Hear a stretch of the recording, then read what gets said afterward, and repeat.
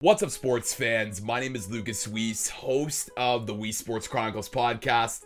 We've made it. It's the end of 2020, and it's time for our year in review show on the podcast.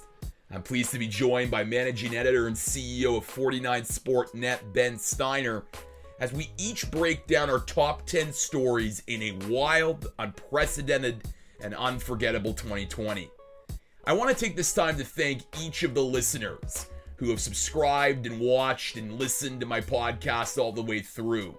I've produced over 90 episodes, and what started as a quarantine project has now become a fixture in my sports content creation. I want to thank the guests who have volunteered their time out of their busy schedules to come chat with me about their careers, providing helpful advice to young journalists looking to break into the industry. I'm excited for what 2021 has in store. We have a lot of great ideas and guests. So make sure to like, rate, watch, and subscribe to the podcast on YouTube, Apple Podcasts, and Spotify. Happy New Year. Without further ado, let's get to the Year in Review show with Ben Steiner on the Weiss Sports Chronicles podcast. All right, as I said off the top, it is our Year in Review show on the Weiss Sports Chronicles podcast. And what better way to bring back Ben Steiner for not his first time, not his second time, but his third time on the podcast. Ben Steiner, welcome back, my friend.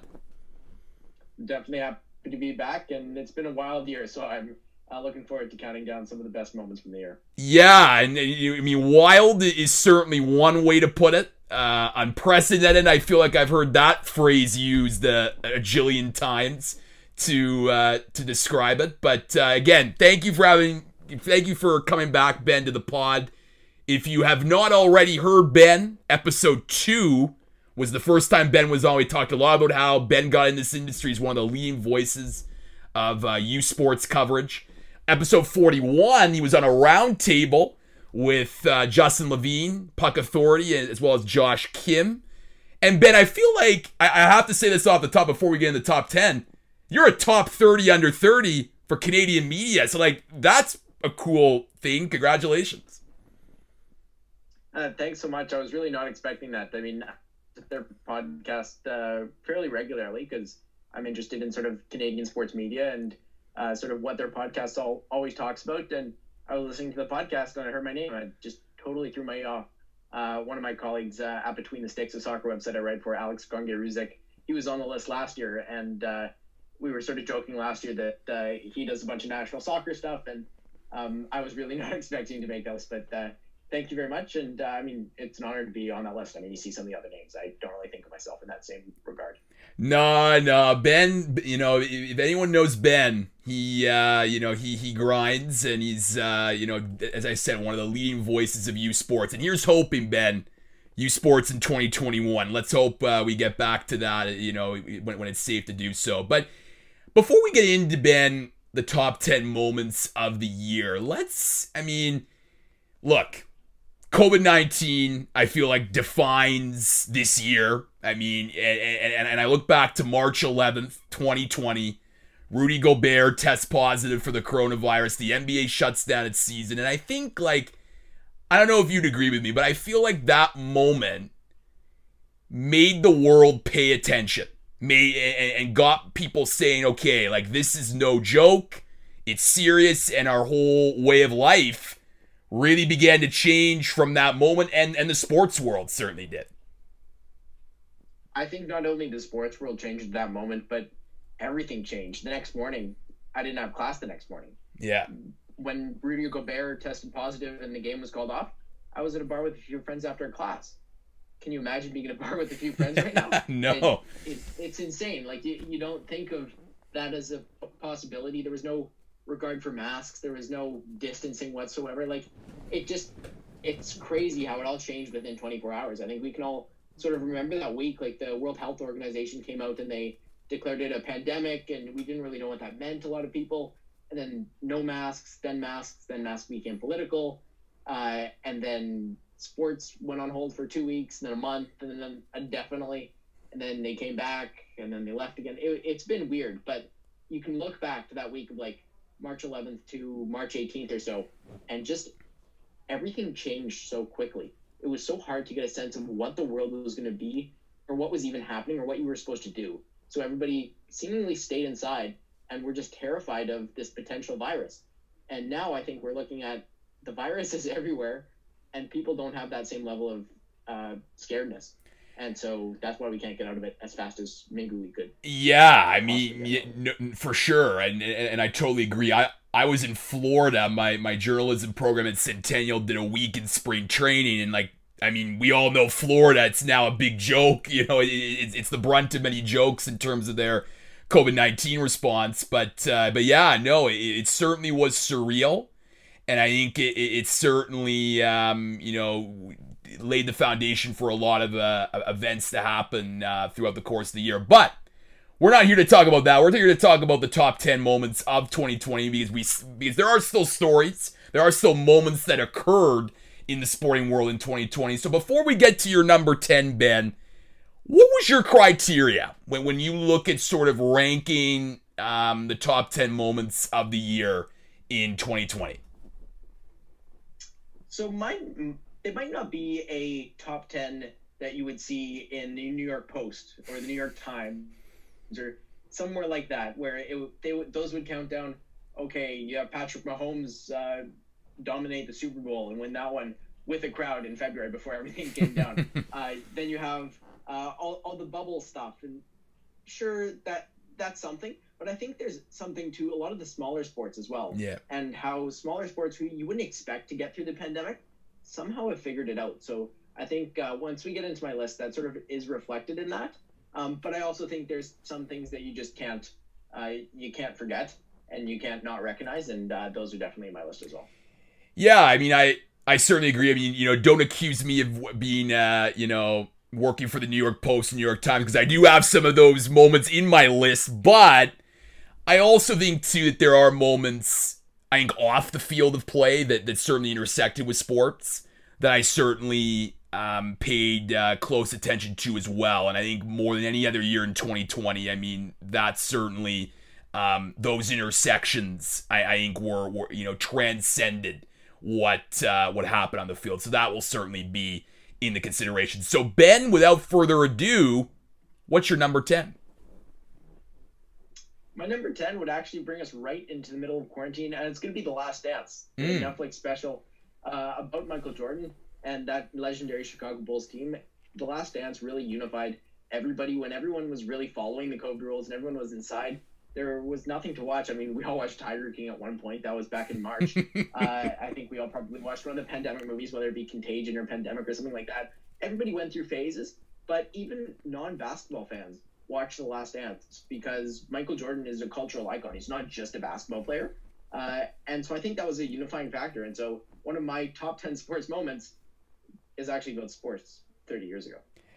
Yeah, look, you know, that documentary certainly is one of the best documentaries that I've ever seen. I think, you know, the way it was shot, the amount of people that they got for the documentary, the fact that it's been footage that's been, you know, there for so long, but it took so long to get approved from Michael Jordan and whatnot. And look, every Sunday night to be able to interact with social media about a documentary, it felt a little surreal. I mean, back in those, you know, that the lockdown, the first quarantine phase, back when this podcast was called the Wii Sports Quarantine Chronicles, not just the Wii Sports Chronicles, I think it certainly was a great moment for sure to see just, you know, an absolute athletic icon and some of the memorable moments. And it's become a lot of memes, Ben. I mean, like, I took that personally. Like that meme has become, you know, big. The whole Dennis Rodman, like, you know, facial or, you know, thing, or, you know, using his hands, that's also become a thing. So I think we're going to talk about The Last Dance for many years to come, but beyond 2020. I know for me, it took a little while to get actually into the show because I'm not the biggest basketball fan. I'm not exactly a basketball nerd. So I knew that the Chicago Bulls were this legendary team, but I didn't know sort of the minutia of it and all the details. And so at first, when I saw that there was this show, I didn't immediately get into it, but then everybody started watching it. People that don't like sports started watching it. And so I sort of figured, what else is there to do? And I watched it. And how could you not love the stories that were told throughout that? So I think that was pretty unbelievable. So my number 10, and you're already going to see my Canadian bias shine through, was actually way back in January when Team Canada won the World Juniors. And, not every year I put when Canada wins gold at the World Juniors in this country, it's always a huge moment, and I get it's at the beginning of the year, so people may forget about it. But this was one of the memorable tournaments. Like, you look at Alexis Lafreniere dominating and finally showing why he was a deserved number one pick in the 2020 draft to the New York Rangers. You had the story of Barrett Hayton getting injured and then scoring a big goal in the gold medal game. And then the fact that Team Canada came back and had to overcome a deficit to their arch rival, the Russians, was also something that was truly remarkable. And you can't beat that goal from Akil Thomas, the LA Kings prospect, the game-winning goal it turned out to be to complete the comeback. And look, Alexis Lafreniere was the star of Team Canada, but, there were a lot of other players that certainly had an impact. And as we get into the World Juniors a year later, a lot of them are returning, like a Quinton Byfield, a Bowen Byram, Dylan Cousins, just to name a few. So that's my number 10 moment, the Team Canada winning at the World Juniors. Yeah, I would think that would rank pretty high in me too. And I remember watching some of those games at Real Sports Bar in Toronto as well. So you just can't imagine watching sports and everybody jumping up and shouting. So just sort of recalling some of those memories sent shivers down my spine. But I don't know whether Team Canada won the gold medal or whether it was Team Camera that won the gold medal. Oh, right. The puck bounced off the camera and didn't give Canada a delay of game penalty. So it was definitely a weird game, a weird bounce, and the start to a weird year. No kidding. So I'll jump in next with my number 9, and that's Lewis Hamilton.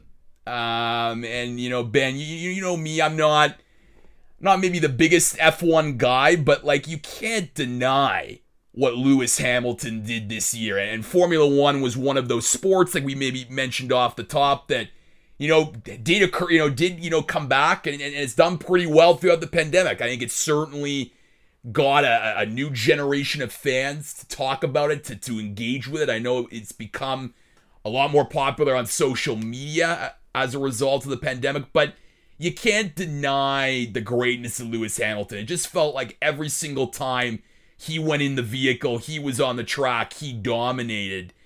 And I just think, look, in sports, we love, the underdog story. We love to see parity, but sometimes we love a dominant figure in a respective sport. So my number 9 is the athletic accomplishments of Lewis Hamilton, who I believe tied Michael Schumacher, and Michael Schumacher's an F1 legend. So the fact that he's considered to be one of the GOATs of the sport already, Lewis Hamilton, he's my number 9. I think that's definitely a good choice for number 9. He's not on my list. I am sticking with a more European-based sport, and I am going to go with the English Premier League champions, Liverpool. They won 30-year title drought, and for all of my life, and I'm only 20, I've always thought of them as a very successful club, yet until winning the Europa League and then eventually the Champions League and now the Premier League, it had never really happened. And then, of course, there was worries that maybe the season got cancelled and they would have not gotten a chance to lift the Premier League trophy. So I think just seeing Liverpool win the title for the first time in my life was just pretty cool, because I've always thought of them as this successful club. And I don't really know what it changes in sort of the global landscape of world football, because Liverpool has already been this successful club. They won the Champions League before they won the Premier League. But I think it is just a validation to lifelong Liverpool fans, who many of whom have never seen their team win a title. No, for sure. And I remember getting texts from Liverpool fans, in tears, like just thinking about the significance of this moment. And you can sort of, it could sort of be analogous to, Ben, if the Leafs ever win a Stanley Cup, when the Chicago Cubs won the World Series after over 100-year drought. There are probably fans of Liverpool that grew up and, their life occurred and they never saw their team win. So to me, like the fact that, you know, that occurred for that fan base, definitely well deserved. And I think it's just great for soccer because, look, we grew tired of the dominance of Real and Barca and those teams, that I think it's nice to have an EPL team back dominating that you can be proud of. And I think people they have a thing for British soccer. Yeah. It feels more authentic, real. I think North America has an obsession with Britishness in general. Yep. Not necessarily a good thing, not necessarily a bad thing, but I mean, people love the Royals. You just look at what's on Netflix right now. You have The Crown, The Queen's Gambit, things that are British shows or based in British shows, but marketing off a U.S. audience. So clearly there's an obsession there, and I think with Liverpool finding themselves at the top of Europe and the top of the Premier League, it's something sort of just exciting for everybody who loves the Britishness that has sort of transcended the world. And their song, You'll Never Walk Alone, is always a treasure to hear, and certainly gets my hair standing when it's like all in unison in their stadium. Ben, what's your number 8? My number 8, we're going to stick a little more locally, and we're going to go the secret $1 million donation, secret deodorant $1 million donation to the Professional Women's Hockey Players Association, the PWHPA. You've never seen something like that go to women's hockey before. And the PWHPA, they don't really have any income. They survive solely off sponsorships and events. And of course, right now you can't have events. But not only did they start the year off with a bang with the Dream Gap Showcase Tour that was also sponsored by Secret, and there were games at Ryerson, there were games across the GTA that were packed with hockey fans because they knew that these were Olympic level elite players on the ice. And then just last month, there was the $1 million grant that Secret gave to the PWHPA that's really going to fund and keep alive the PWHPA and the dream of a suitable women's hockey league. And I think that's so important, especially considering that the NWHL is now making inroads into Canada. Yeah, and look, to 2020 has been a year of promoting, supporting women's sports. It's really been at the forefront, I think, of what's made 2020 this year in sports, and that's just another example. And I hope that as we get into 2021 and life comes back to normal, that I think we can continue that momentum. From a donation like this and get more eyeballs on this. I mean, get more, people like yourself and Justin Levine and Haley Salvian at The Athletic to be writing about women's hockey. And I think if we can continue that momentum going forward, I think it'll be very great for the success of the PWHPA and the NWHL as well. My number 8, I'm actually sticking with women's sports. It is Naomi Osaka winning the U.S. Open, and I think for any tennis fans, she is an icon, both on and off the court. She of course rose to the tennis scene in 2018, winning the U.S. Open with a lot of controversy in that match with Serena Williams. We won't get into it here, but she definitely deservedly won the U.S. Open. Then she follows it up at the Australian Open in 2019 in a 3-set victory. And then she gets to number 1 in the world, and she then talks about how she began to struggle with fame and just, being at that position, the pressures and the expectations that come with it. Of course, she then doesn't win another Grand Slam the rest of 2019. 2020 doesn't have a great start to her season, and then the pandemic happens. But when the pandemic happened, and then, of course, the subsequent tragic murder of George Floyd, she actually went to Minneapolis, Ben, to walk in those protests. So there are people who, sometimes, when it comes to Black Lives Matter and those actions, do sometimes performative actions. She actually walked the walk. She actually traveled from California to Minneapolis to really raise awareness about these anti-Black racism issues. And then, of course, at the U.S. Open, she, wears a mask after every match, and on the mask is a name of someone that's been tragically murdered due to police brutality. And she also led the charge for tennis to take a day off after the Jacob Blake shooting, and that was during in August that led to all sports having a day of pause and whatnot. So it wasn't just what she did off the court. She was dominant on the court at that U.S. Open. Like, no one seemed to be at her level of tennis. She got back to her dominant self and was able to win a tight 3-setter against Victoria Azarenka. So she's the number one player in the world, deservedly so. She has 3 Grand Slams already in the span of basically 2 years. So she's my number 8 story, Naomi Osaka. You actually took that one right out of my mouth. I was going to say Naomi Osaka for not necessarily this one coming up, but maybe even higher up the list. But one of the things I think I do want to mention, and this will actually be my number 8 moment, or number 7 moment, I think we're at, is the pause that sports took in August when human rights and human rights, being a human, took precedence over athletic ability. I think that's how you can put it. I mean, I'm always at a bit of a loss for words for exactly how to describe what happened. Like, sure, it was triggered by another tragic murder, but for once, being a human was more important than sports. And it always leaves me speechless when that was happening and when I think back to it. But just think, the NBA players boycotted the game. The NHL eventually did it. Basically all sports stopped for a couple days. CPL players, which we'll get into a bit later, Canadian Premier League, while they didn't stop play, every single player in the league wore a Black Lives Matter t-shirt and surrounded the field. And they stood silent for, I think it was 8 minutes, which is just unbelievable to me. The fact that being a human meant so much after sports seemed to objectify so many people. Yeah, and I actually had that moment a bit higher, and I'll talk about it a bit later, but I think, we saw the conversations leading up to the NBA, I'll call it what it is, a wildcat strike. They basically just said, we're not going to play today. And you heard, Fred VanVleet from the Toronto Raptors basically say, like, I'm tired. I'm tired of having to come to this press conference, this media availability, and have to stand here and answer the same questions again about race. And this is what a lot of black athletes feel. And that took precedence over just athletic ability. And I think as media members and as people just in general who are consumers of sports, we look at these athletes, but they are human beings after all. And as much as they have, insane athletic ability that not many people possess, they also, have a lot of the same feelings, emotions that you and I do.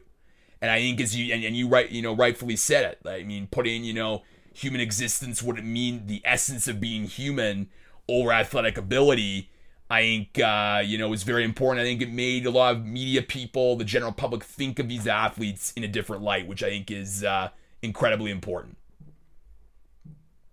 Yeah, I think so as well. And I would definitely mention that higher up the list, but I think it worked well with your Naomi Osaka moment as well. So I figured I would mention it now. Great job there, Ben. My number 7 is another tennis moment, and that was Rafael Nadal. Rafa once again dominating at the French Open. And look, this is one, there's death, there's taxes, and there's Rafa Nadal winning at the French Open. He's, truly, the king of clay just doesn't even, come close to describing. He has 13. Let me repeat that. 13 French Opens. And to think that he is still dominating the clay surface at his age in 2020 after not playing a lot of tennis. He was, in Spain. He talked very candidly again just about dealing with the pandemic, not being able to go out and enjoy life, really. And I think he was one of the few athletes that, to me, encapsulated what this 2020 year meant in sports. He basically said, this isn't normal. I'm not happy. You shouldn't be happy. And basically saying, look, this is just not a normal time we're living in. And he said, I hope that my tennis can be a distraction for people going through a lot in 2020. And certainly he put on a spectacular performance, beating one of his arch rivals, Novak Djokovic, in the final in straight sets. He ties Roger Federer, Ben.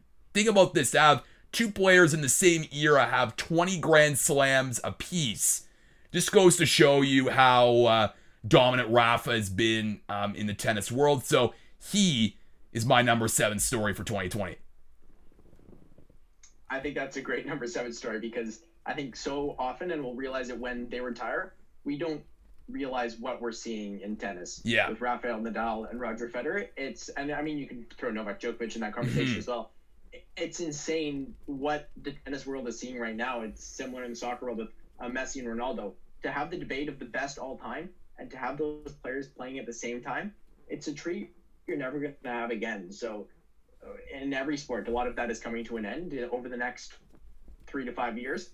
So enjoy while you can, because tennis, somebody's going to be on top, and there's not necessarily going to be that 1-2 punch that like we've seen for a long, long time.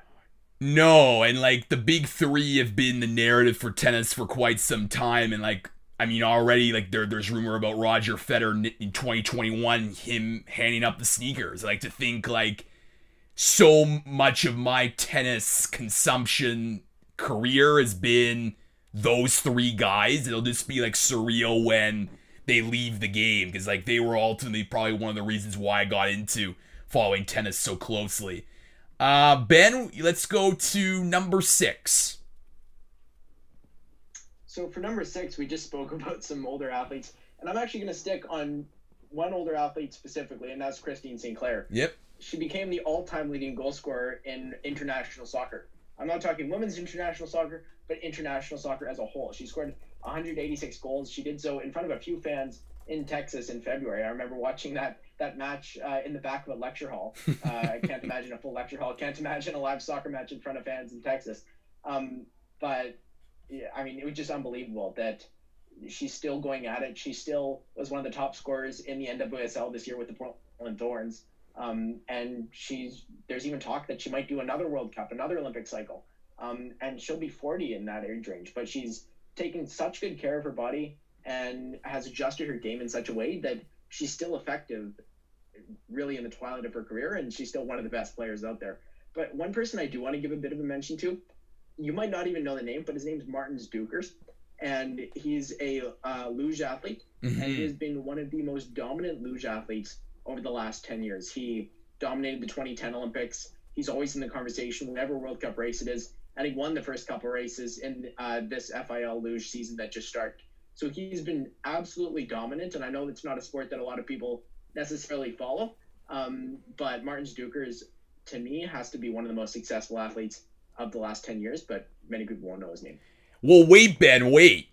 When the 2022 Olympics come around, remember, these people become experts in luge. Like, remember that, right? Remember when people, they become experts in luge, like figure skating, bobsleigh, like that's when, people like become experts in those sports.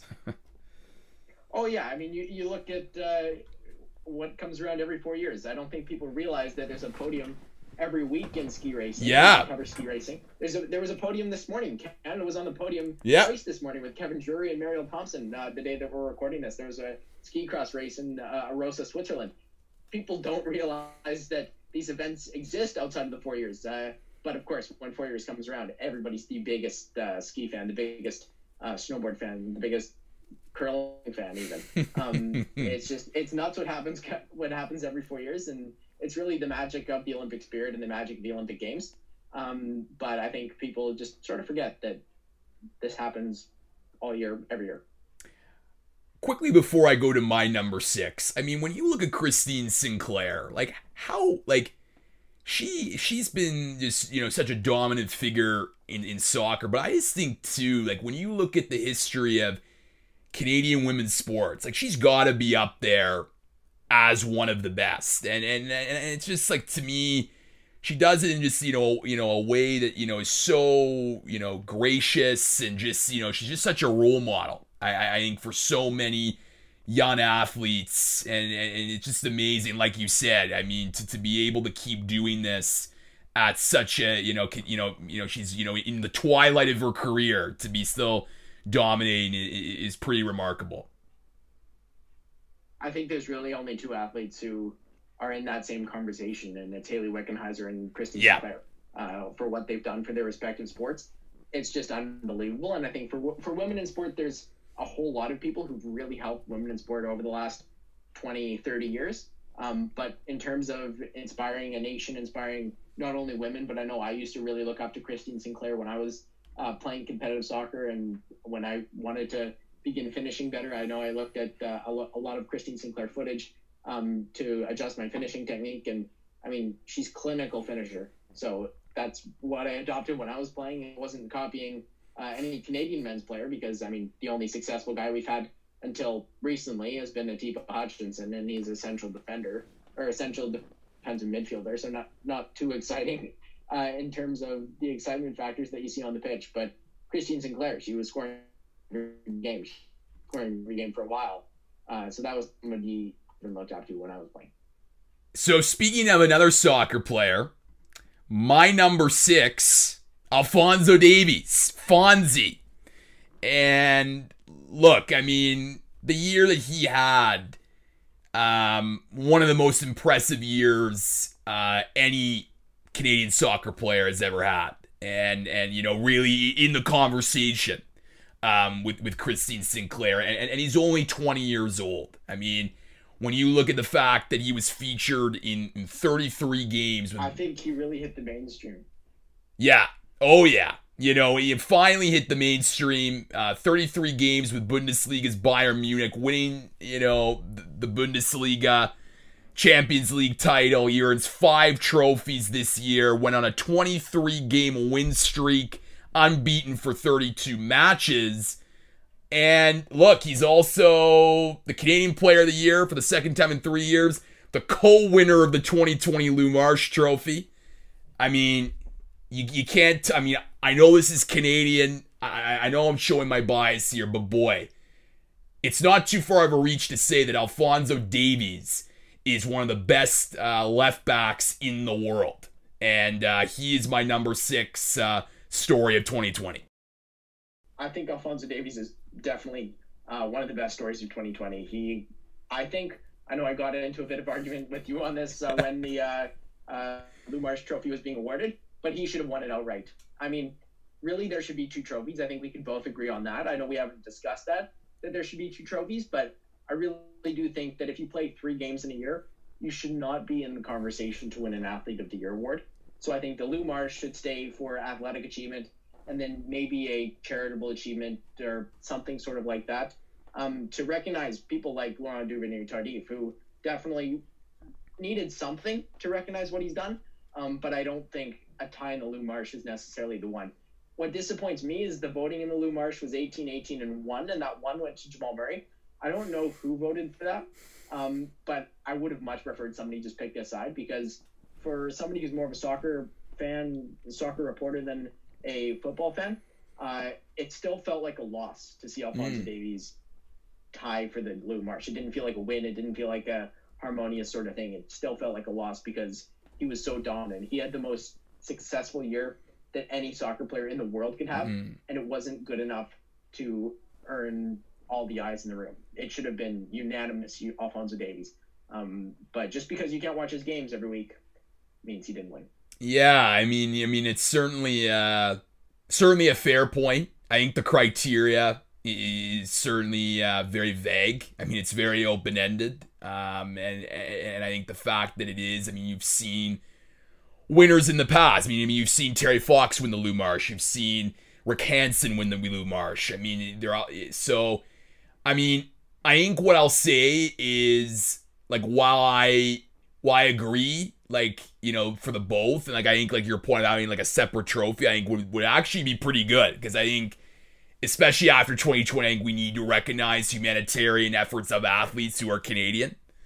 I think the fact that it did, like the voting went that way, like it wasn't like, oh, we're gonna lobby, you know, this just for the sake of it. Like at least it did, you know, go that way in the voting. You know, who knows what happens behind the scenes, and I'm not here to, like, you know, say what happens or question that, but it is something. It is a little poetic bit that a draw, for to use a soccer phrase, were to happen there. But I digress.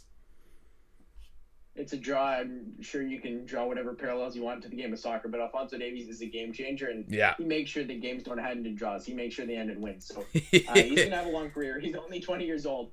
He's an exciting player. He's going to have many more years like this, especially at a club like Bayern, who will spend through the roof to make sure they have success around Davies. He's going to win the Le Marche, like, straight out multiple times throughout his career. I'm not worried about that, but I really do think that as a 19 and 20-year-old this year, he really should have won it over a guy who played 3 games. Ben, number 5. For number 5, I'm actually going to go with something that nobody in North America knows all that well. But I think it was one moment in an England versus South Africa cricket game near the end of a game that was earlier in the year. Ben Stokes, the British bowler, hit 3 straight wickets, and beat South Africa for the second consecutive time. It was a man-of-the-match performance from the Englishman, and it was just unbelievable. I don't watch much cricket, but I was watching that match, and what he did in that match was unbelievable. And I think that when England sees success in cricket, whether it's cricket or soccer, one of their 2 main sports, the country goes wild. And so beating South Africa for a second consecutive time in the way that Ben Stokes made it happen, it's just unifying. And I think anytime you see a country unified, it has to be pretty high on the list. Oh, for sure. And, I'm going to be honest, I did not watch that moment, but I know how important, speaking to some of my friends, that, cricket is. And it's a true, Ben, that, like, there are matches that can last days, correct? Which is surreal for me. Like, when I think, like, baseball is too long or football is too long, well, wait, like, cricket can actually last days. There's different versions of cricket. So test can last days. That's sort of the traditional cricket. Yeah. But there's also a 20-20 cricket, which is just 20 overs, which is a lot more doable. And when I used to play cricket, we played 20-20, and that was 3 to 4 hours. So still a long event, right? But it does not take days, and it's not all that too taxing. So my number 5 is, a little bit sad. It's all the sports deaths that occurred in 2020, and like, I think, like, you look at some of these names, it's like, wow, like a lot of people left us, and of course, probably near the top of the list is Kobe Bryant and his daughter Gigi, which happened early in the year, and I just think that when it's sort of like March 11th, which we talked about earlier. We remember where we were at that moment. Like, I remember where I was when I found out the news. It was TMZ, and usually TMZ doesn't get this stuff wrong. So when they reported the death, I'm like, oh my goodness, like, is this actually real? And then Woj put out the tweet confirming it, and I remember, like, just like the misinformation from that moment, first of all. So it was a real lesson for any young journalists. Like, don't tweet out something as important as death unless you know 100% certain it's factual, because there was a lot of misinformation there. But yeah, I mean, when you look at Kobe's death, I think of a lot in baseball: Tom Seaver, Joe Morgan, Bob Gibson, Diego Maradona recently. I mean, a lot of these figures were complicated. They weren't perfect, but they were human. And I think because of those human qualities, a lot of people resonated with them. And I think with Kobe, he was certainly having an act of his career that maybe could have been better than his actual basketball act. Like, he was promoting women's sports, he was promoting women's basketball, the whole girl dad concept, and his filmmaking career. And it was just obviously a very sad moment for a city and the sporting community. So I just put all the deaths in sports. I mean, there's so many that have left us, and I think every year you should put that in there. And for me, I know it's number 5 here, but I mean, like, you shouldn't put a ranking, but it's obviously something I should definitely mention, because, boy, a lot of important names left us. Yeah, I mean, you speak about the 2 moments this year where you knew where you were. You knew where you were when Rudy Gobert tested positive, or was told he tested positive, and you knew where you were when Kobe died, and you knew where you were when Diego Maradona died. And in all of those moments, it's almost a intersection of where the year was at COVID-wise as well. Yeah. Because I remember with Kobe, I was actually at the CAA Center in Brampton, getting my notes organized for a Brampton Beast versus Kalamazoo Wings hockey game. And I was at a hockey game. I wasn't wearing a mask. There was communal food in the press box, like things you just wouldn't think of today. And that news started to come out, and a group chat of my friends started just blowing up. I was scrolling through Twitter. I got completely, the task at hand of covering the game just sort of faded into the background for 20 minutes or so, while I just completely got attached to what was happening. And it was just stunning to me. I mean, I'm not the biggest basketball fan. I never really looked up to Kobe, but it was, I know a lot of the, I don't know whether you call them memes or popularity things, was when you throw a piece of trash into the trash can, you say Kobe, stuff like that. That's something that has happened throughout high school, elementary school. Like, that's always been present in my life. And to think like this is the guy, and I mean, even if he wasn't a famous basketball player, just hearing about a dad and his daughter crashing and dying it's heartbreaking. And I mean, as somebody who has lost a parent, it is just, I can't imagine, but also can't imagine. It puts me in a weird place, considering what the rest of his family was going through, because I know everything changes. The entire dynamic changes. The entire life changes. And I know for a lot of people, it won't really sink in for a number of years.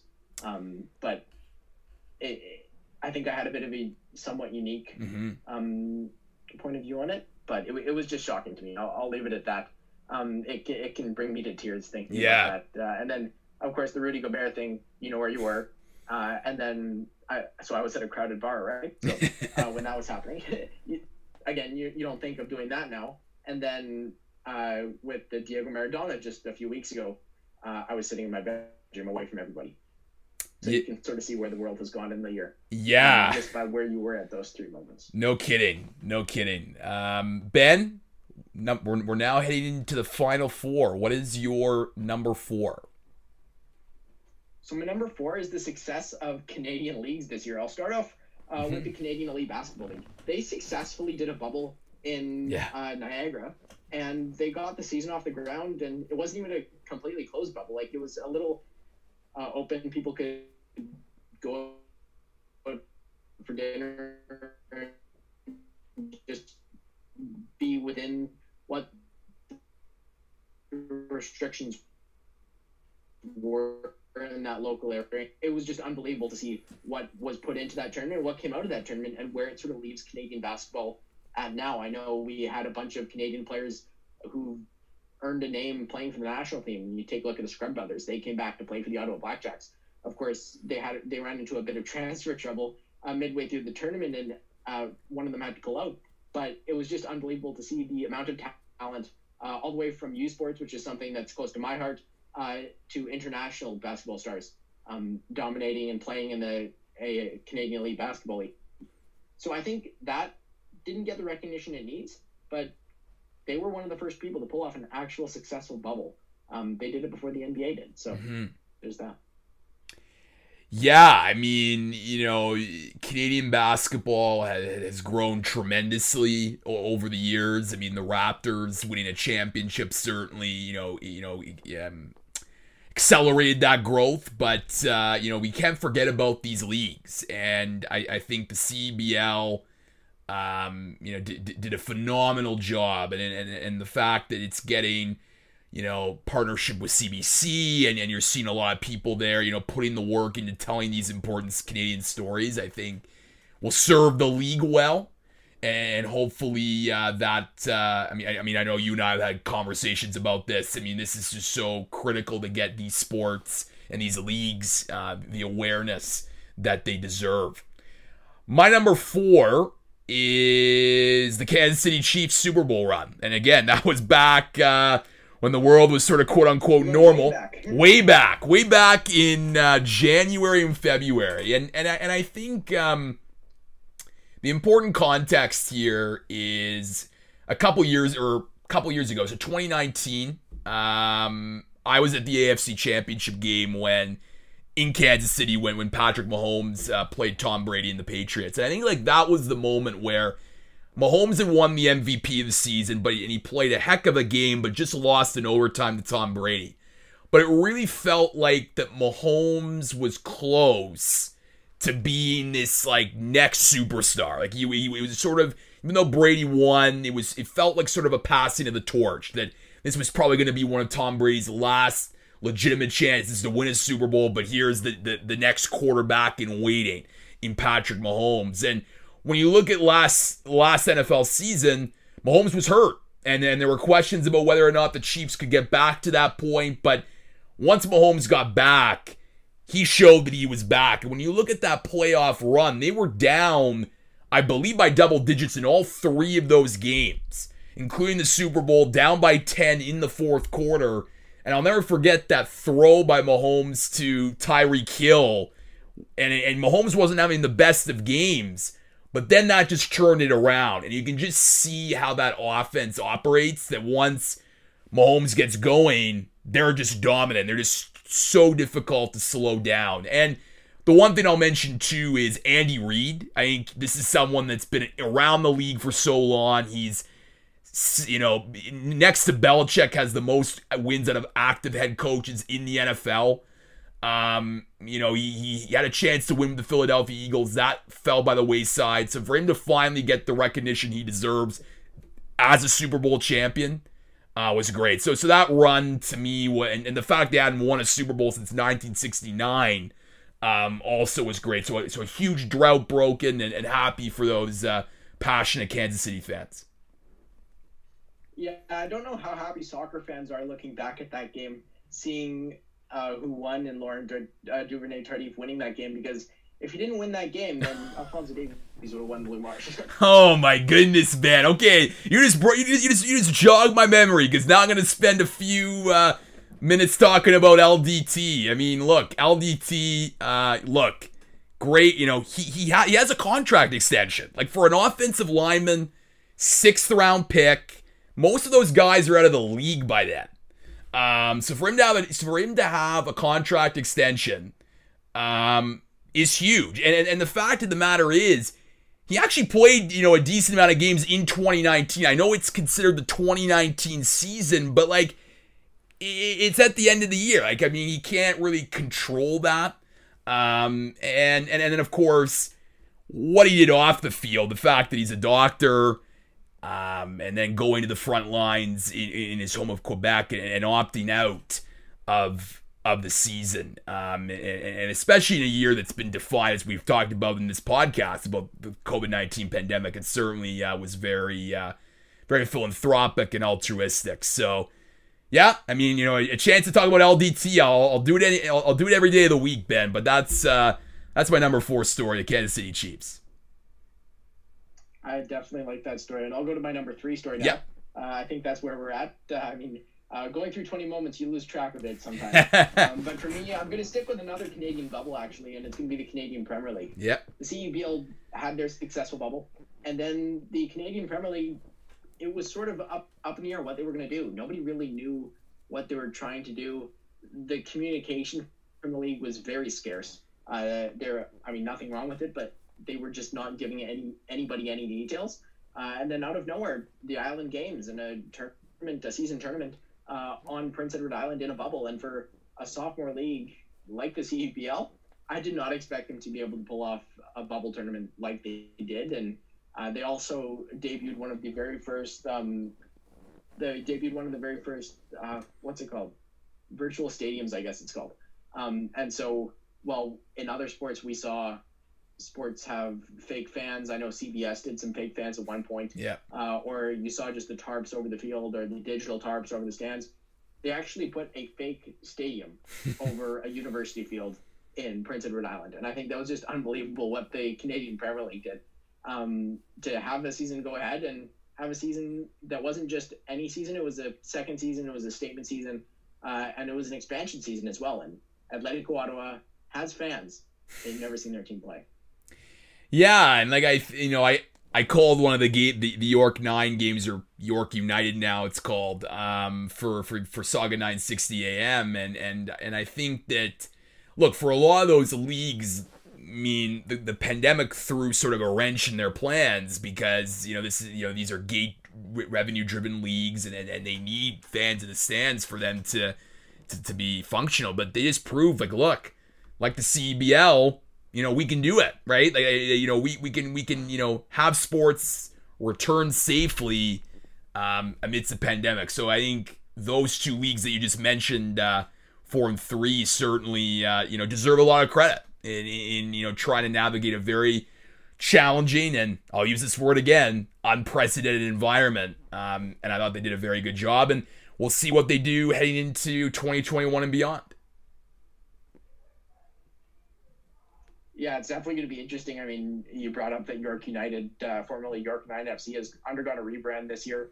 I think what they did to rebrand the club was magnificent. I think it's a lot better to do a rebrand like that than to announce that you're changing name, take a season under empty name basically, and then introduce a new name. I think just doing that very quickly with still thinking it out is the best idea. And I really think that the York United makes more sense because while York 9 was modern, it was hip, it was cool, every time that I mentioned York 9 to somebody, they would either say it's a dumb name or I would have to explain it to them and then they would sort of get it. But York United, it actually makes sense in this context. I know you and I talked about how so many North American teams will just slap United onto the end of their name and it's United or FC or Atletico in Ottawa or Athletic or just something sort of like that to make it seem very soccer and very American, or like an American version of a bastardized British soccer team. It doesn't work. But so you look at a team like Atlanta United, they just stuck United on the end of that. DC United did the same. But York United, it takes those 9 regions that were in the original name and unites them. It makes sense. It's the same thing that happened with Manchester United, where one club took over another, and then, of course, Manchester City popped up a few years after that, but they weren't going to change the name again. So this makes sense. I think, unfortunately, United has been sort of worn out. But one thing I didn't like from it is that they went to a new color scheme. And I think the sort of rave green Seattle Sounders-esque color scheme they had before was a little sharper and a little more fun. But I also like the heritage they're paying to Fort York and the military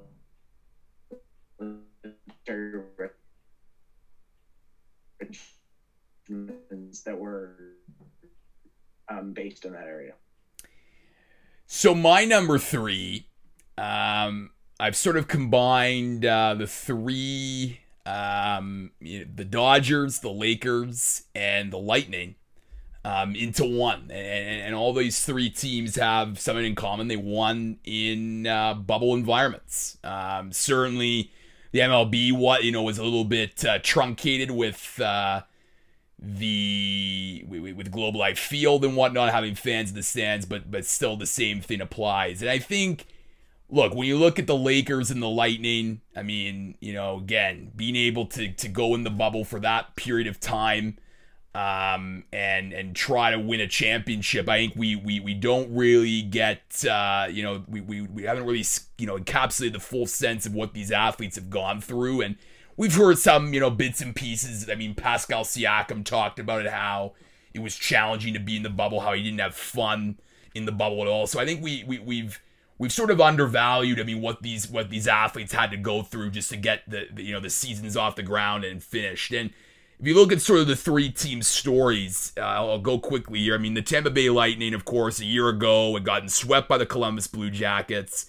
They come back. I mean, this has been a team that's been knocking at the door. They come back and avenge that Blue Jackets defeat with a Blue Jackets series win. And you can just see that this team was just exuding confidence. And they just have so many great players top to bottom. I shout out to Barclay Goodrow, a CDS alum from Aurora, Ontario. Thanks for making us proud for once again winning a Stanley Cup, bringing the cup back to Aurora. So for them to win the cup, first time since 2004, I think is sort of a nice coronation for a team that's just been knocking the door for so long.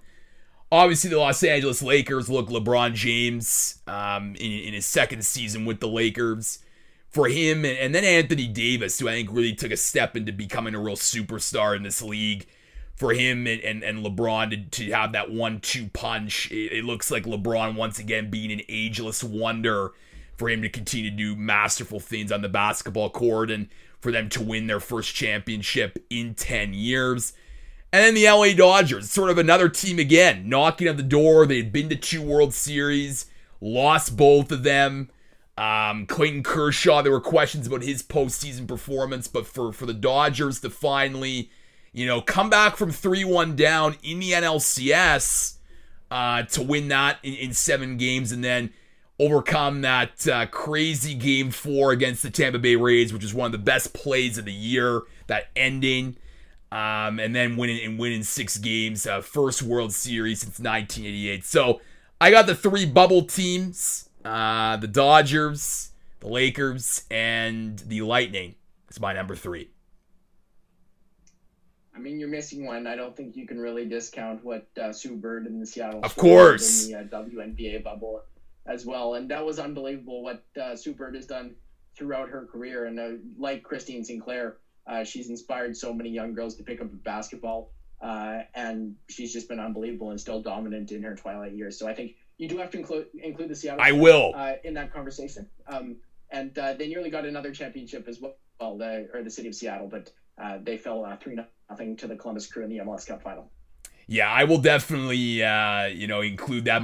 My favorite number is number 4, so let's get 4 in there with that. So yeah, congrats to all of those teams. Ben, we're winding down here. What's your number 2? Yeah, for me, number 2 is going to be every Canadian team that moved south of the border, whether that be the Vancouver Whitecaps, the Winnipeg Goldeyes in the Independent Baseball League, Toronto FC, Montreal Impact, really anybody, the Toronto Raptors, can't forget them, anybody who has had to go south of the border, not only into a bubble, but outside your own country, where things they're not as peaceful in the U.S., if you want to put it simply, as they might be in Canada. I mean, Canada certainly has issues too, but U.S. is a different story. And I think that has just taken a toll on so many people. I mean, you look at the Whitecaps, they relocated to Portland, and Portland had National Guard on the street outside the hotel. It was insane. People couldn't leave the hotel, even to go for a walk sort of thing. So I think that has really taken a toll on all the teams that have had to relocate, and all the players and all the staff and all the coaches. That really deserves some recognition, and that's why it's second on my list. No, I mean, look, it goes back to my point about thinking of these athletes as humans, and you sort of take for granted while they're playing sports, they're these immortal figures. No, I mean, they're human beings. They have, the same, challenges, emotions that you and I do, and to say, oh, we're going to completely, relocate. I know they're making a lot of money, some of them, but some of them maybe not as much compared to the big 4. But still, it's still hard, and you can't understate the mental toll that doing this is having on athletes. And I just think that more, whether it's journalists, whether it's just the general public, I think need to just sort of pay attention to that and make a recognize that this is a reality, and you gotta give them credit for doing that to ensure that these leagues can restart and occur. Yeah, and I mean, MLS right now is in a bit of a holding pattern because the Canadian teams really don't know what they're doing. Who knows if the border is going to be open in March when they want to start a season. So maybe we see a little Canadian division again, but maybe it's back to Portland for the Whitecaps and back to Connecticut for Toronto FC. So it's certainly still a fluid situation, but I do have to commend everybody who has made that adjustment. So my number 2, and I could even put this in a tie for number 1, but is how sort of the anti-black racism protests spilled over and intersected with sports, and obviously this stemmed from the tragic murder of George Floyd back in May. And look, I think sports and social issues have intersected for generations. You go back to Jesse Owens, you go back to Muhammad Ali, and it's Colin Kaepernick in 2016, and it's always been there, but it's always been met with this sort of negative castigation, if you will, like, oh, sports and politics can't intersect, you gotta shut up and dribble, all this sort of negativity and real dismissal of social issues and social justice. But this was really different, I feel like, and obviously the nature of the murder was obviously, so horrific, but COVID-19 played a role. We're all in our homes, and we all had to sort of, reflect on the reckoning that was occurring in terms of, you know, racial equality and anti-black racism. And this obviously intersected in sports in numerous ways. I mean, I think back to May and June, obviously, when sports restarted, a lot of the teams kneeled during the anthem.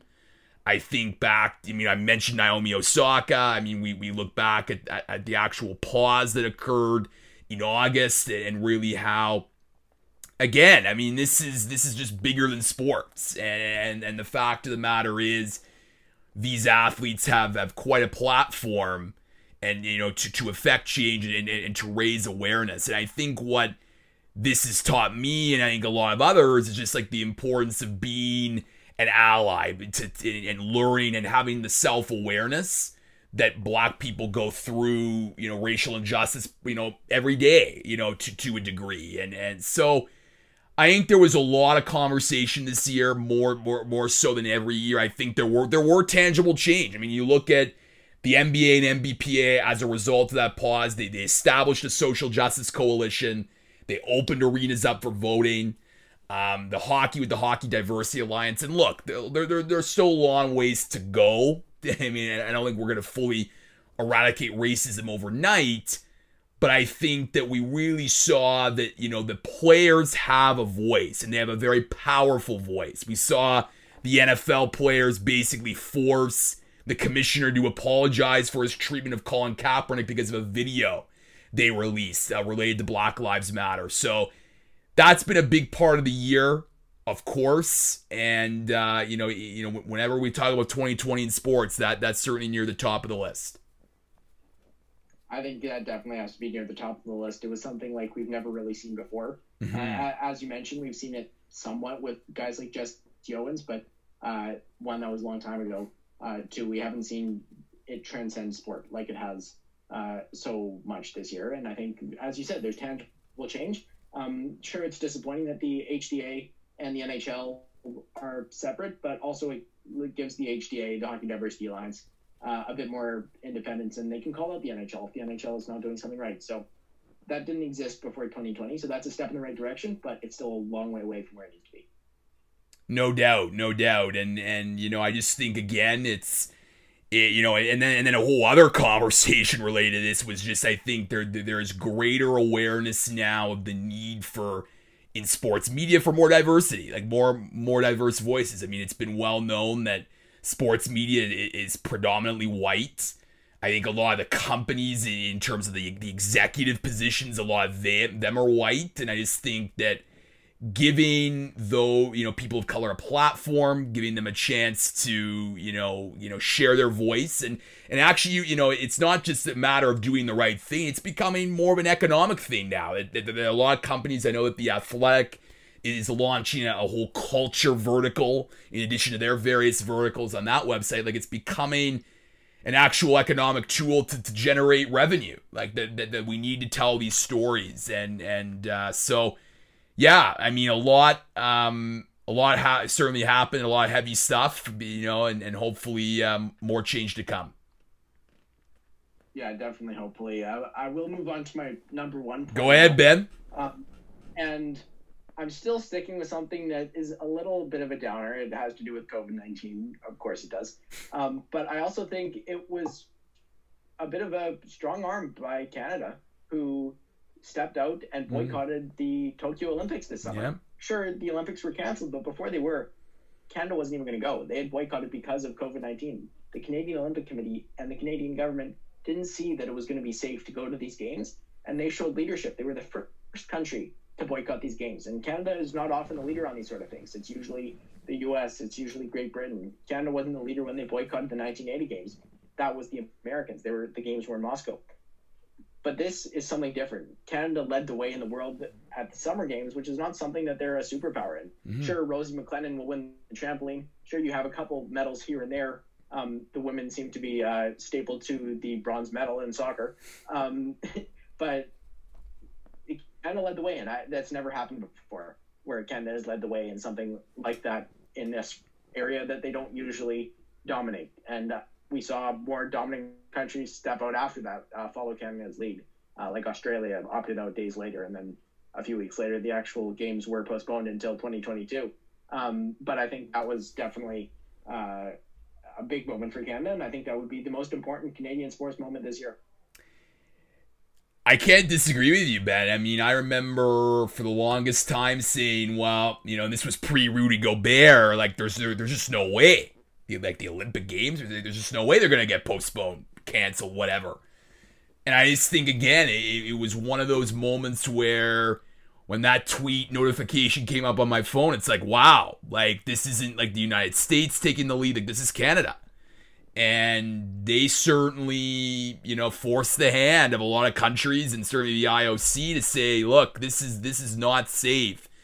And I remember talking with a Paralympic athlete, a few days later after the announcement for a story, and he was just saying like how, it was tough, especially for this was a guy that, he's near the end of his career, but there's a real opportunity for rebirth at the 2021 Tokyo Olympics when it's safe to do so. And I think if we're sort of looking ahead, I think there is great optimism. And I think like you'll look back at this and say, wow, like Canada is a leader in many ways. And this is certainly one example in sports where they took the lead and made an impactful, made an impact. It definitely is. And I mean, Canada taking the lead in the Summer Games, I think is something that sort of gets lost too. We think of Canada in the Olympics, you think Crosby the golden goal, you think of Canada and the crazy Canucks in skiing and Steve Podrobsky's medal that he won, and you think Canada snow winter games. That's usually your thinking. And Canada is always near the top of the medal charts in the winter games. So if Canada steps out of the winter games, that is a massive signal. Canada steps out of the summer games, it doesn't mean too much in the grand scheme of things. You can still put on a very high level Olympic Games, but this was the first time that Canada really put their foot down and cemented themselves as an important player in the Summer Olympic Games. And I think that was just so important to not only the current situation, but where Canada stands on the importance of amateur sport and the importance of summer amateur sport in this country. So my top moment, and I made a little reference to it yesterday on Twitter, and that is that's Kim Ng. And Kim Ng becoming the Miami Marlins GM. And I just think that, I mean, I wanted to end it on a high note because I'm, glass half full kind of guy. But in all seriousness, I look, to have a woman be a GM of a Big Four professional sports team is massive. To have an Asian woman to boot is just remarkable.